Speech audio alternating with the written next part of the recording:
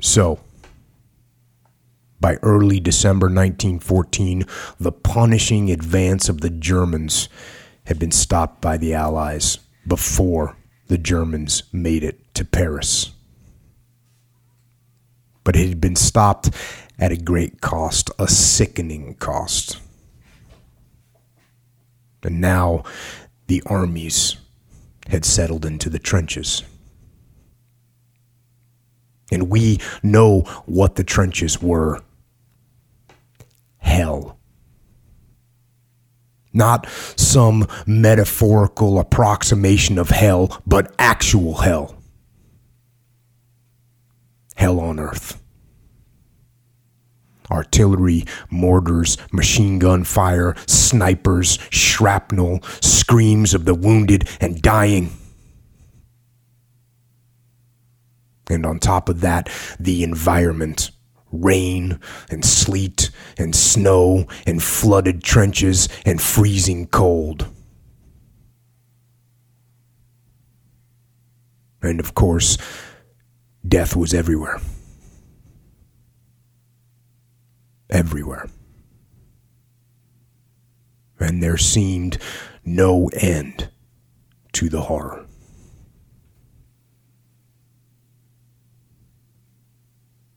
But on Christmas Day, 1914, the horror did stop, if only for a short time. While men, for a moment, recognized the men they were fighting against as other men. As other men with the same hopes and dreams and desires that they had themselves. And the chief of all hope was peace. And this is an excerpt of how the Christmas truce unfolded, according to Henry Williamson, a British Army officer who was there. And here's what he wrote. For weeks we had lived in flooded trenches. The Germans were 80 yards away. Our trench was enfiladed. We lost many men, shot by snipers. Night after night, since the tailing off of the Battle of Ypres, we had toiled in the parapets, filling sandbag with clayey mud, squelched through muddy lagoons of woodland tracks, carrying rations, duck boards, pumps, and ammunition. We were volunteers, rushed out to help General French's shattered expeditionary force. A few weeks before, we had been schoolboys, bank clerks, undergraduates, medical students. Now our lives were ravaged. Some of us, the young ones who thought of their mothers, were near to despair. We were without hope, without horizon. At first, trench life had been interesting, even enjoyable. It was fun cooking our own bacon and making tea in the wood while shrapnel cracked overhead. Good sport stalking the wild geese in the marshes, satisfying to feel the soft hairs of our unshaven chins. The regulars were decent chaps, heroes of Mons. But the rains fell, and the trenches filled almost waist high. After a few days, we could scarcely move our legs, nor did we seem to need food. At night, we dragged ourselves out of the ditches and moved about, uncaring of bullets aimed at random in the dark. All night we worked, carrying parties, pumping fatigues, parapet building, At dawn, we slid into water again and set ourselves to endure the gray daylight. Even now, so long afterwards, when I hear rain on the tiles overhead, the ghost of that time makes me draw the blankets closer around my neck. On Christmas Eve of 1914, we were in the support line about 200 yards inside the Ploegsteert wood. It was freezing. Our overcoats were as stiff as boards, our boots were too hard to move, but we rejoiced as the mud was hard too. Also, happy thought, we would be able to sleep that night. Inside a new blockhouse of oak boughs and sandbags called Piccadilly Hotel. No bed but the cold earth, no blankets even, but sleep. Sleep. Then came a message from brigade headquarters, brought, I think, by Second Lieutenant Bruce Bairnsfather of the Warwicks. Wiring parties were required in no man's land all night. And there would be a moon. We would have to work only 50 yards from the German machine guns in the White House opposite the eastern edge of the wood. 2 hours later, we filed out of the dark trees into the naked, moonlit terror of no man's land, holding our shovels beside our faces in hope of protection against the expected mortar blast. The moon was high and white among the frozen clouds. We were visible. Someone slipped with a clank of a spade or rifle. We flung ourselves on our faces and waited. But the battlefield was as silent as the moon. For an hour, we worked in silence, in a most mysterious soundlessness. What had happened? We began to talk naturally as we drove in stakes and pulled out concertinas of prepared wire. There was no rifle fire, either up or down the line. From way up north, beyond Ypres, to south, beyond Armentières and the French army. At midnight, we heard laughing as we worked.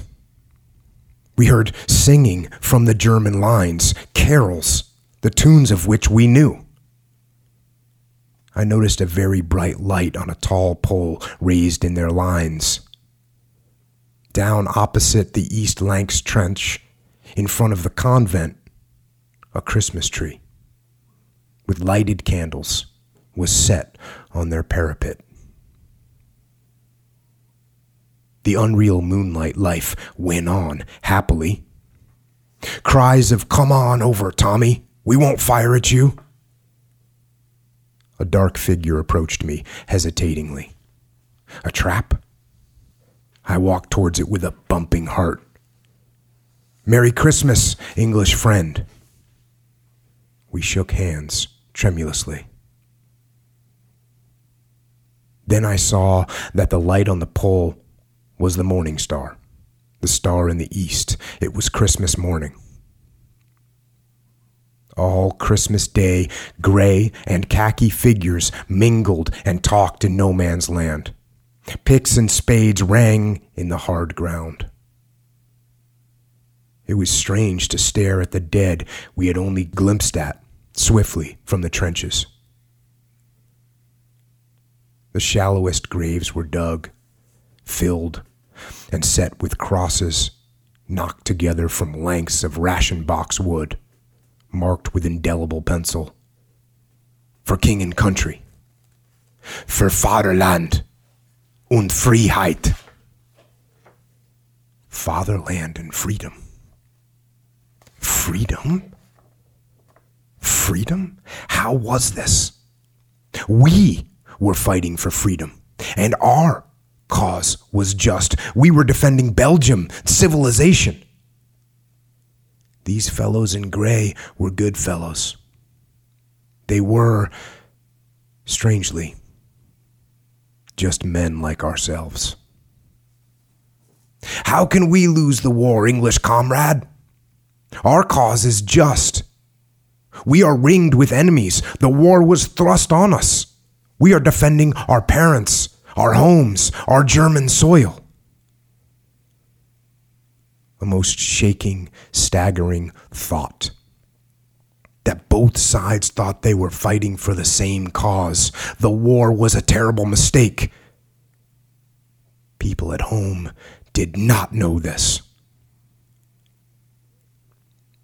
Then the idea came to the young and callow soldier that if only he could tell them at home what was really happening, and if the German soldiers told their people the truth about us, the war would be over. But he hardly dared to think it, even to himself. The next day was quiet, and the next. Waving hands from the trenches by day, singing and reflected blaze of trench bonfires at night. It was a lovely time. On the third afternoon came a message from the Germans. At midnight, our staff officers visit, and we must fire our automatic pistolen. But we will fire higher. Nevertheless, please keep under cover. At 11 p.m., Berlin midnight, we saw flashes going away into the air.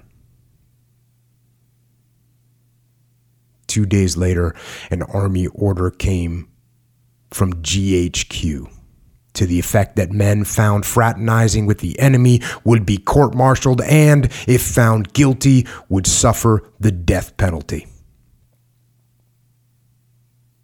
And again in that place, the Veyri lights soared over no man's land at night, and bullets cut showers of splinters from trees, and sometimes human flesh and bone. So hope sank into the mud again, but did not die. Despite a withering anew as each poor human unit fell in machine gun and mortar blast and colossal reverberating rending of the shells of those 4 years. The years whose truth seems to be incommunicable.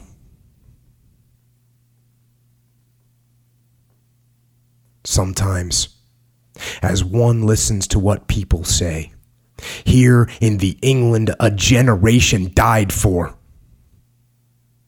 it seems like almost pre-war again. Can it be that we lack imagination to see the other fellow as ourselves?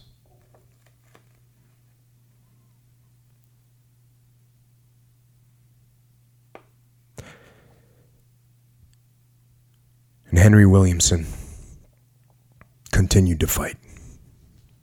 He was eventually wounded by gas, and when he was declared unfit to serve in the army, he then volunteered for the Air Force to see if that could get him back to the front.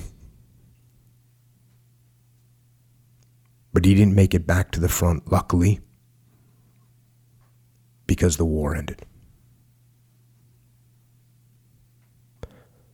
The war ended.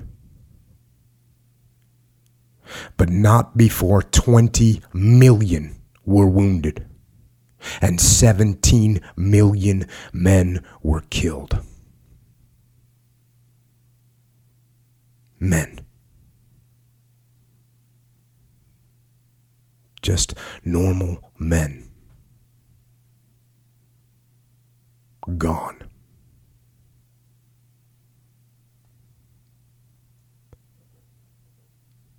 So, this holiday season, please think of those men and women around the world in the trenches now, risking life and limb for what they believe in, for freedom.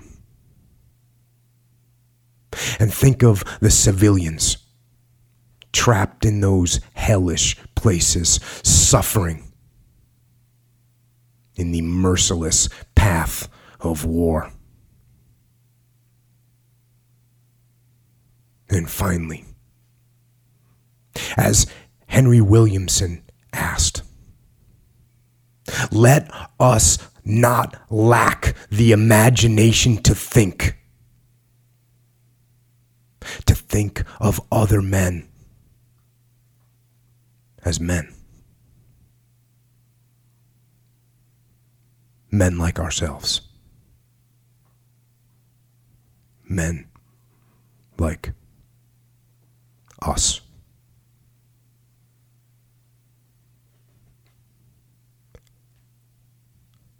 Merry Christmas to all. And may there be peace on earth.